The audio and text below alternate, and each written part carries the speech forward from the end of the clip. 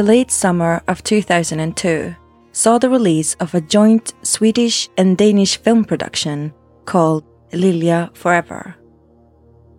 The movie was lauded by critics and received several awards both in Sweden and abroad. Lilja Forever is the story of the downward spiral of Lilja, a girl from the former Soviet Union who is abandoned by her mother at a young age when she moves to America with her partner. Without giving too much away about the movie itself, there are many reasons as to why it is regularly described as one of the most bleak and depressing films of all time. And when you consider the subject matter and plight of Lilja, it's difficult not to agree with that statement. Sadly, the movie is no work of fiction. It is based on the tragic life of a young girl called Dangoule Rasalaite.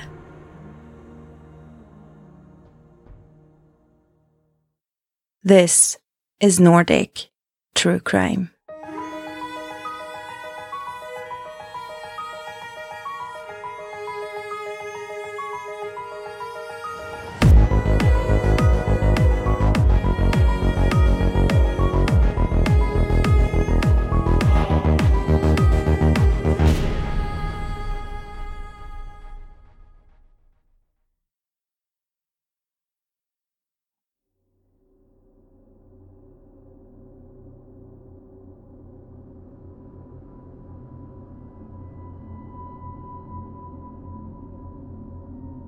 Dangoule Rasalaite grew up in a small village in the country of Lithuania, roughly 50 kilometers west of the capital city of Vilnius. Her early life was far from what could be classed as normal. She lived in a run-down apartment together with her older sister and mother. Her father was estranged from his daughters, playing no part in family life. The village itself was poor, suffering from a high rate of unemployment, and its inhabitants faced the daily struggle of trying to make ends meet.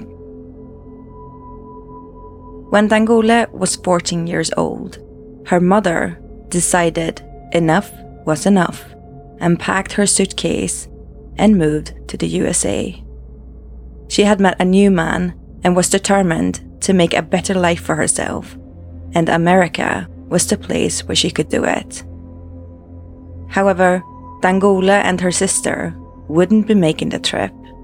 They were left behind in Lithuania, left behind to provide and fend for themselves. Just when it seemed as though her situation couldn't get any worse, it did. Her sister soon moved to Germany, and 14-year-old Dangoule was alone. It was a very harsh environment for a young girl to grow up in without a family. The country, once under Soviet rule, wasn't short of socially deprived areas, and in some of these places, the threat of sexual violence was always lurking in the background. Dangoule, even at just 14 years old, had on more than one occasion been forced to escape from men who had attempted to sexually assault her.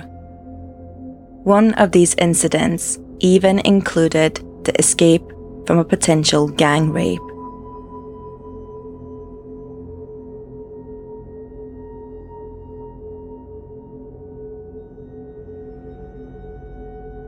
One day, a letter arrived at the offices of Lithuania's social services.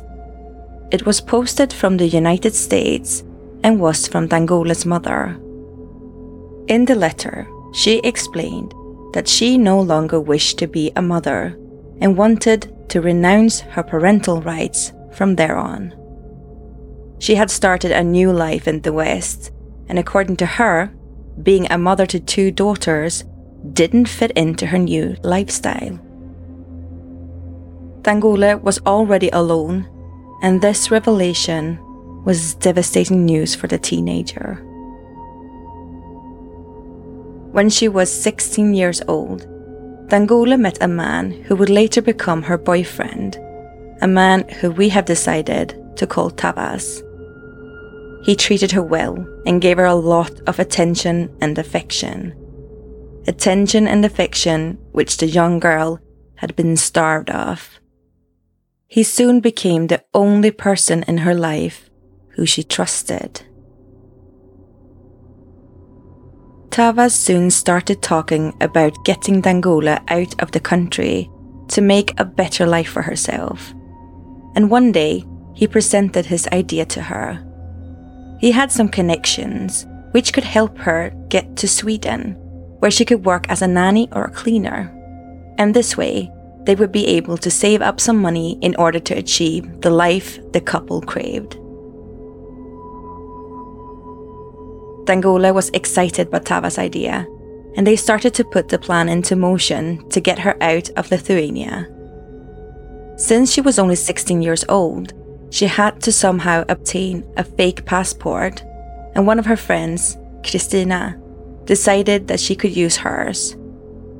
But as the departure date loomed, Tavas revealed that he wouldn't be able to go with her to Sweden.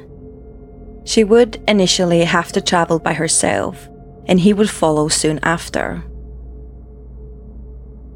He told her not to worry about anything, as he had arranged for a friend, who we will call Vladimir, to meet her at the airport, and he would show her to her new apartment and then take her to her new place of work the following morning.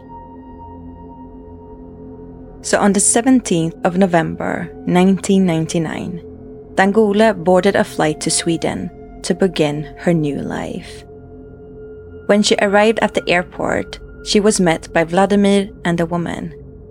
Together, they had some food and drinks at a cafe, where Vladimir explained to her that he would take her passport, but only as a temporary basis until she had made 20,000 Swedish crowns, which is around $2,000 in today's money.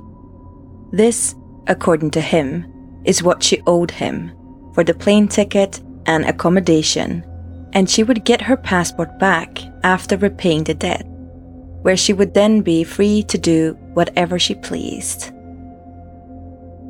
Dangole didn't really like this proposition, but figured that she didn't have much choice, and things would probably be okay as soon as she made money from cleaning apartments or babysitting.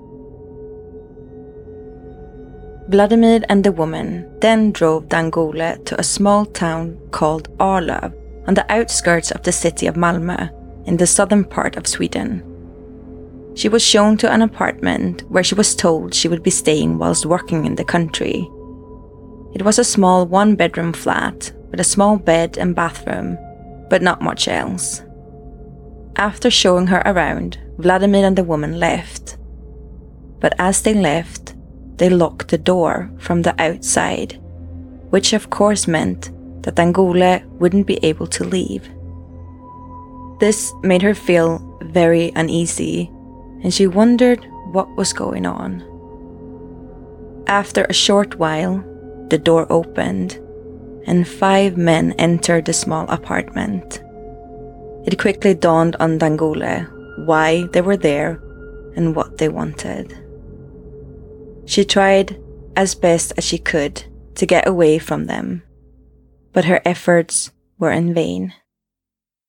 The 5 men raped her and threw some cash on the table before leaving. She was naked, in pain, and terrified. And it didn't take long before the door opened once again, and more men entered the flat to do exactly the same as what the previous men had done. And this continued throughout the night. A constant stream of men entered the apartment to exploit and assault a scared and trapped 16-year-old girl who just hours before had stepped foot in the country for the first time.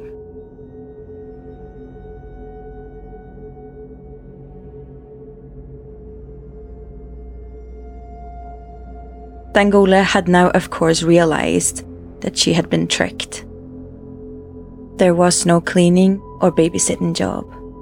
Tavas had sold her to a man in a foreign country to work as a prostitute. Every day, there was a steady flow of men showing up at the apartment door to have sex with her against her will. Sometimes, she was even taken to various sex clubs to be sold to whoever took a fancy to her. One of the men, who we have decided to call Branco, was a regular visitor at Dangole's apartment. He sometimes gave her extra cash after he had finished his business because he felt sorry for her. One day, he suggested to her that he would forget to lock the door when he left, and she could then escape and come to his pizzeria in the city of Malmö, which was about 10 kilometers from the flat. She quickly agreed to the plan and ran from the apartment, which had been her prison for what had now felt like a lifetime. She sprinted by people in the street, people who were leading their everyday ordinary lives, totally oblivious to Dangole's situation. She made it to the pizzeria and moved in with Branco, where he took care of her for a while. She even started helping out at the pizzeria, but it wasn't long before his real plans came to light. He locked her up in the basement of his restaurant, where she was once again forced to have sex with men for money. One day, she met a man in the pizzeria who we had decided to call Slobodan. They got to know each other well and struck up a relationship of sorts. A few weeks before Christmas, Slobodan brought her to a party, and it was there that Dangole met a 17-year-old girl called Melitta. She told Melitta that her name was Kristina and that she was 19 years old and was there together with her boyfriend, Slobodan. The girls immediately hit it off with one another, even though they didn't speak the same language. Instead, they made themselves understood through their broken English. Later that same evening, the mixers at the party had run out, and Dangole and Melitta both volunteered to go to the shop and buy some more.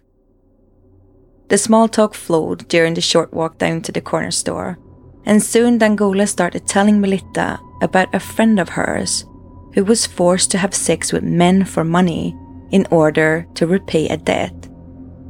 Melitta was appalled at what she was hearing, but didn't realize that Dangole was actually talking about herself. So they bought the mixers and returned to the party. As the evening progressed, the group were sitting and chatting when Melitta asked if anybody knew of any apartments which were available to rent. Dangole's boyfriend then said that he knew of a lady who was subletting her apartment and he could give her a call. He then suggested that maybe Dangole could share the apartment with Melitta. This sounded like a great idea to the newly acquainted friends, and they both happily agreed to the proposal. Things moved quickly. The next day, they picked up Melitta, and together they went to view their potential new apartment.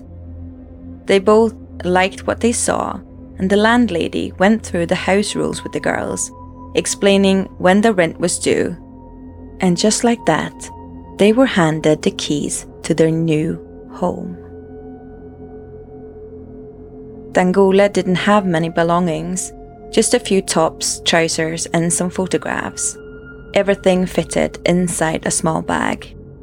Her most precious belongings were a necklace, a ring, and a wristwatch, which, according to Melitta, she always carried with her. It wasn't long before Melitta noticed that her new roommate never left the apartment. She would stand at the window, looking out at everyday life passing by, and every night she cried herself to sleep. Melitta asked Dangole time and time again why she was so upset and why she was crying. but she just replied that she didn't want to talk about it. One evening, they decided to spend the night in and have some drinks together. After a few drinks, Dangole became upset and started to cry.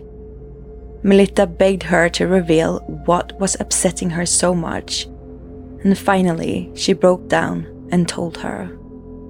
But only after making Melitta promise that she would never tell anyone about what she was about to hear. Dangole recounted her heartbreaking life story for her new best friend. A shocked Melitta tried to persuade her to go to the police, but she was too afraid, claiming that if she was to do so and was sent back to Lithuania, Vladimir would hunt her down and kill her. She was understandably terrified of what lay in wait if she was to return to her homeland.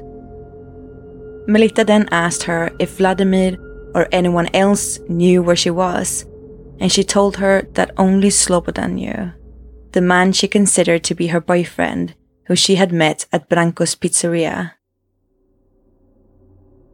But in truth, Vladimir had been looking all over town for Dangole since she had gone missing from the apartment. According to witnesses, he even went back to the cafe where they had eaten together when she first arrived at the airport. He asked if anybody knew where Kristina, the fucking whore, was. Vladimir was angry about his loss of income, but it was in fact an accomplice of his, a man named Gidrius, who was the man responsible for Dangole's presence in Sweden. He was the one who had organized the whole thing, and it was he who had also paid for the plane ticket and cost of the forged passport. Vladimir had helped Gidrius out by meeting Dangole at the airport, and he was also the owner of the apartment she was originally held prisoner in. So in truth, they both considered themselves to be the owners of Dangole.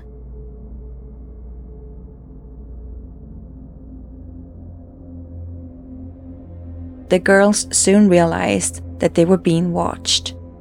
Outside the apartment, there was always a car parked by the side of the road, with men inside who were keeping an eye on them. They were both scared, and they had also run out of money. Melitta said that she would go home to her mother's place and try and borrow some cash. But there was a problem. She lived in another town, and they didn't have enough money for the bus fare for the both of them to get there. So Melitta asked Dangole to stay in the apartment until she came back. But this made Dangole hysterical. She was crying and sobbing. Melitta asked her if she was sure that there was something she wasn't telling her due to how upset she had suddenly become. Nobody could get inside the apartment as long as she locked the door and didn't let anyone in. Eventually, Melitta left the apartment and took the bus to her mother's house. On arrival, her mother told Melitta that she had received some strange and threatening phone calls. The caller had told her that her daughter had something that belonged to him, and that if she didn't return it, then she would be sent home in a casket. Melitta's mother demanded to know what was going on. She was left with no choice and told her about Dangole.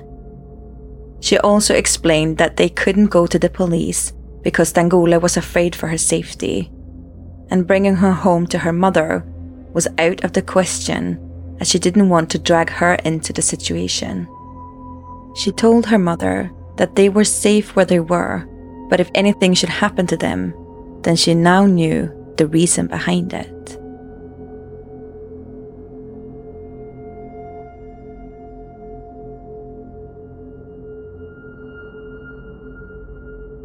Melitta returned to the apartment with both money and food. She knocked on the door, a secret knock they had decided upon together, so that Dangole would know that it was her at the door. But nothing happened. Dangole never came to the door.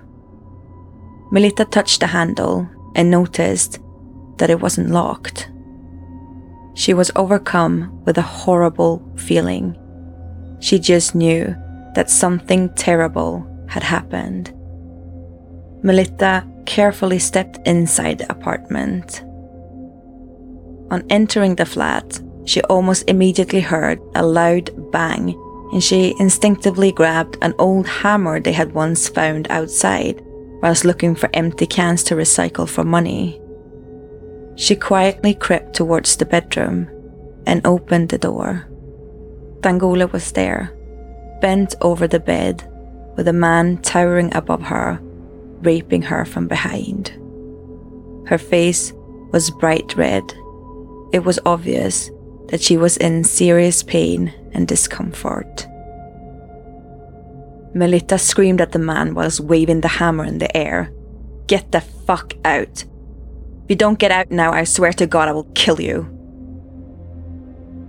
Dangole sobbed. "Please don't do it. He will kill you. Please run away." But Melita directed her furious stare at the man and said to Dangole, "No, I don't want to leave you." She was terrified, but masked it well with her anger. The man looked at her and then slowly pulled up his pants.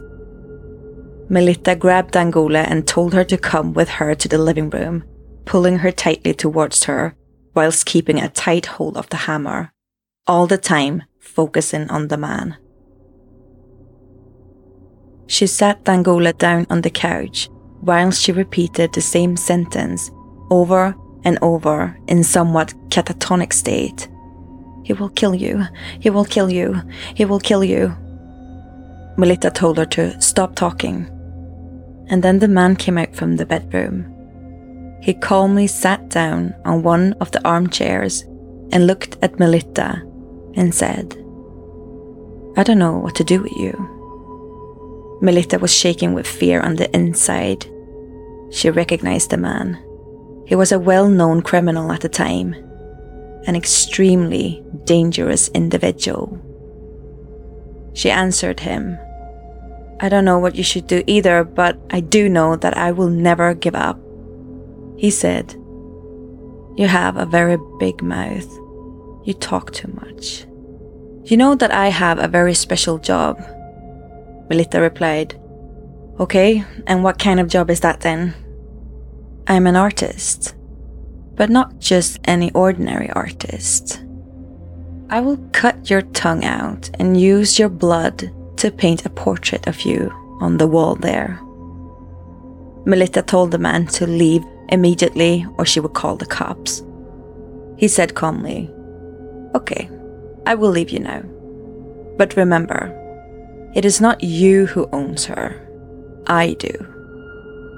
Melita said, "What do you mean own her? She's a human being. You can't own a human being. She's my friend. We live together and that's it." The man replied, "What don't you understand?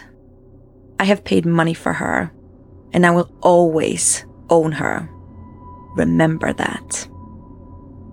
And with those final words, he left the apartment. Melita ran over to her friend, who by this time was sobbing. Dangole said to her, "He will kill you and your whole family. You should run away and leave me behind so you don't get dragged into this." But Melita comforted her and said that she would never leave her. They would have to kill her first. The girls cried and hugged each other.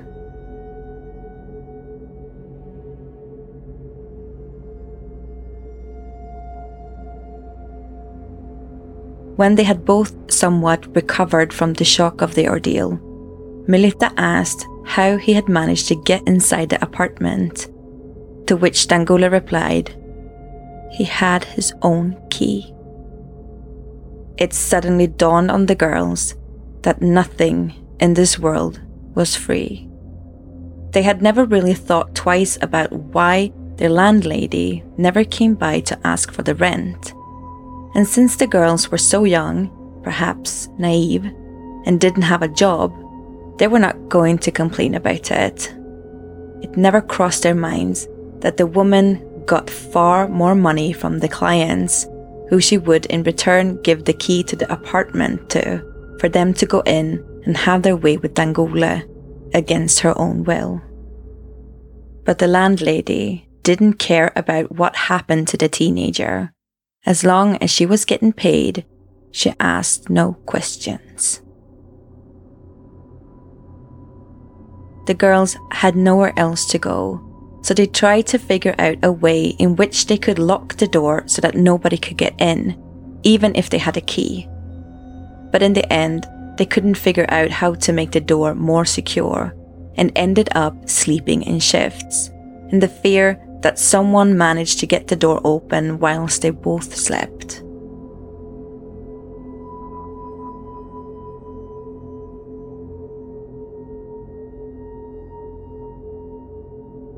One evening, the landlady invited some friends over to the apartment.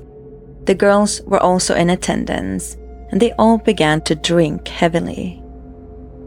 Later that same night, Melitta and Dangole started to argue.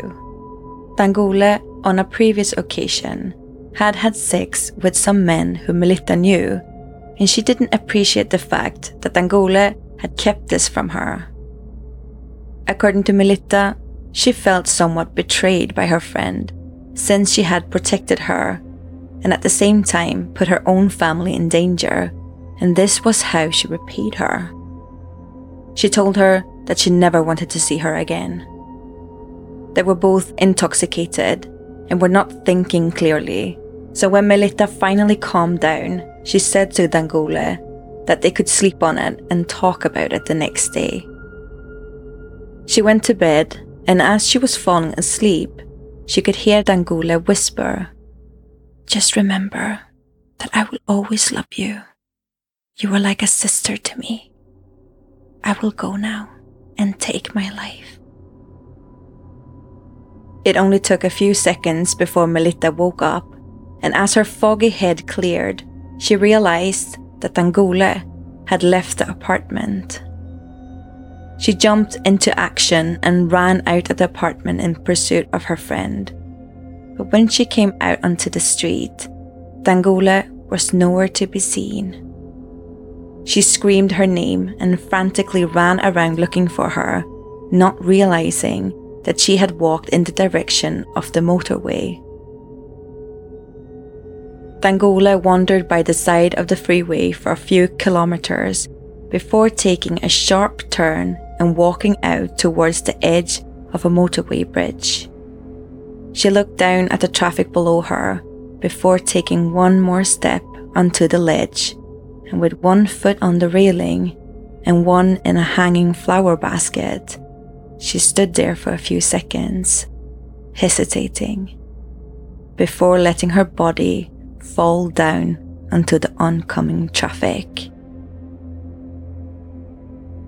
Shocked motorists ran to her aid. She was severely injured, and an ambulance was called, which rushed her to the hospital.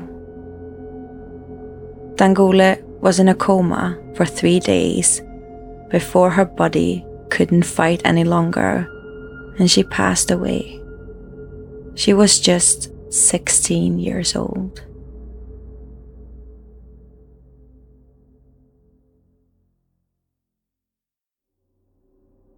The police tried to find out who she was, and in one of her pockets, they found a note with a list of phone numbers.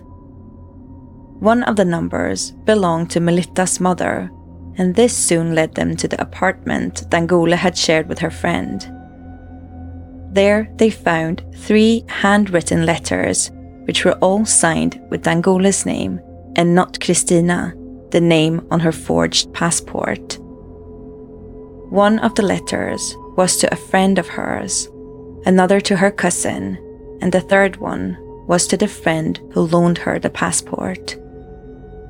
She wrote very openly in some of the letters, stating that she had been tricked and was not working as a cleaner or babysitter, but as a prostitute, and that she felt terrible about her desperate situation. With help from the Lithuanian police, the real Kristina was soon tracked down to her home on the outskirts of Vilnius, where she was interviewed. She told them that Danguole and Tavas, who was not previously known to Kristina, came to her house in November of 1999, where Tavas offered her money for her passport. At around the same time, Danguole's story was aired on the Swedish television show Efterlyst, which translates to Most Wanted, where the police asked the public for any information in regards to the case.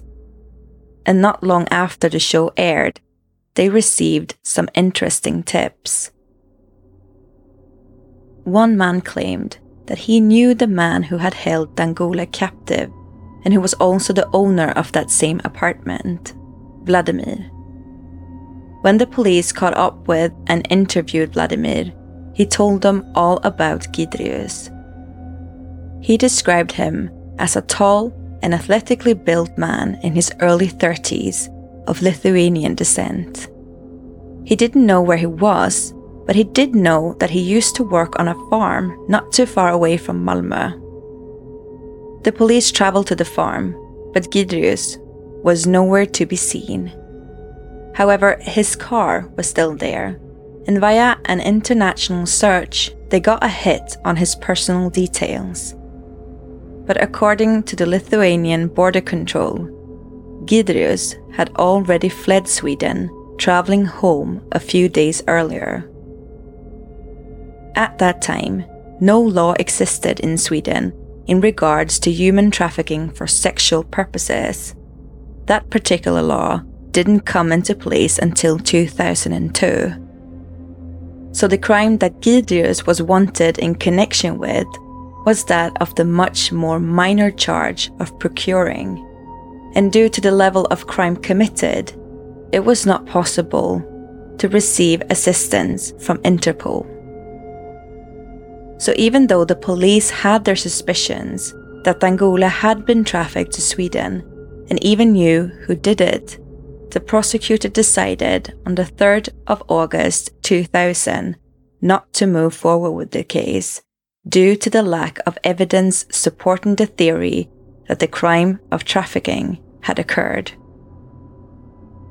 And just like that, all the men and women who had taken advantage of a poor, lonely, vulnerable 16-year-old girl, pushing her to the point of no return, which resulted in her taking her own life, were free to go without charge.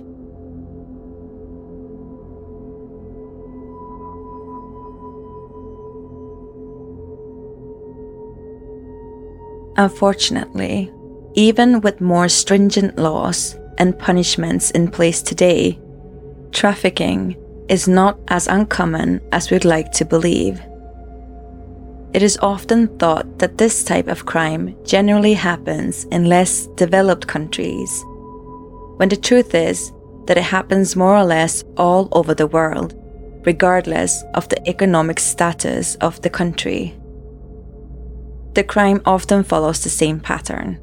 First, you have the groomer, who targets victims who are vulnerable, have low self-esteem, or are in economic distress. In Danguole's case, the groomer was Tavas, who portrayed himself as her boyfriend. The next step is for the groomer to gather as much information as possible about their victim and to gain trust to get closer to the target. And once close enough, he or she can use the information gathered to fill a need. That could be anything from helping out financially, being a friend, a lover, or buying drugs or alcohol. Slowly but surely, they spend more and more time together in order to isolate the victim from their friends and families. Because the less outside influence a person is receiving, the easier it is to control and manipulate them. And that's when the groomer starts demanding a return for their services. A return for being such a loyal and good friend throughout the victim's time of need. Dangole was told that she had a debt of 20,000 Swedish crowns for the passport and plane tickets, a sum of money she would never be able to pay back at such a young age. A superficial debt which trapped her into a life of slavery. The groomer or trafficker maintains control of their victim via threats, violence, or blackmail, which of course makes it almost impossible for them to escape.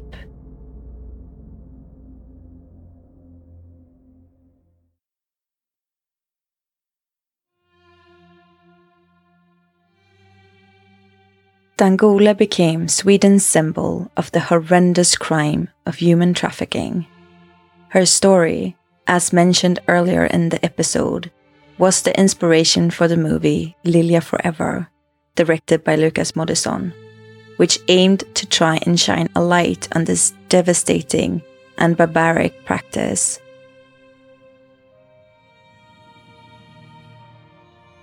Trafficking, or modern-day slavery, is a global problem. It occurs more regularly in the bigger cities of poor countries, where people living in poverty are taken to richer countries to be sold on.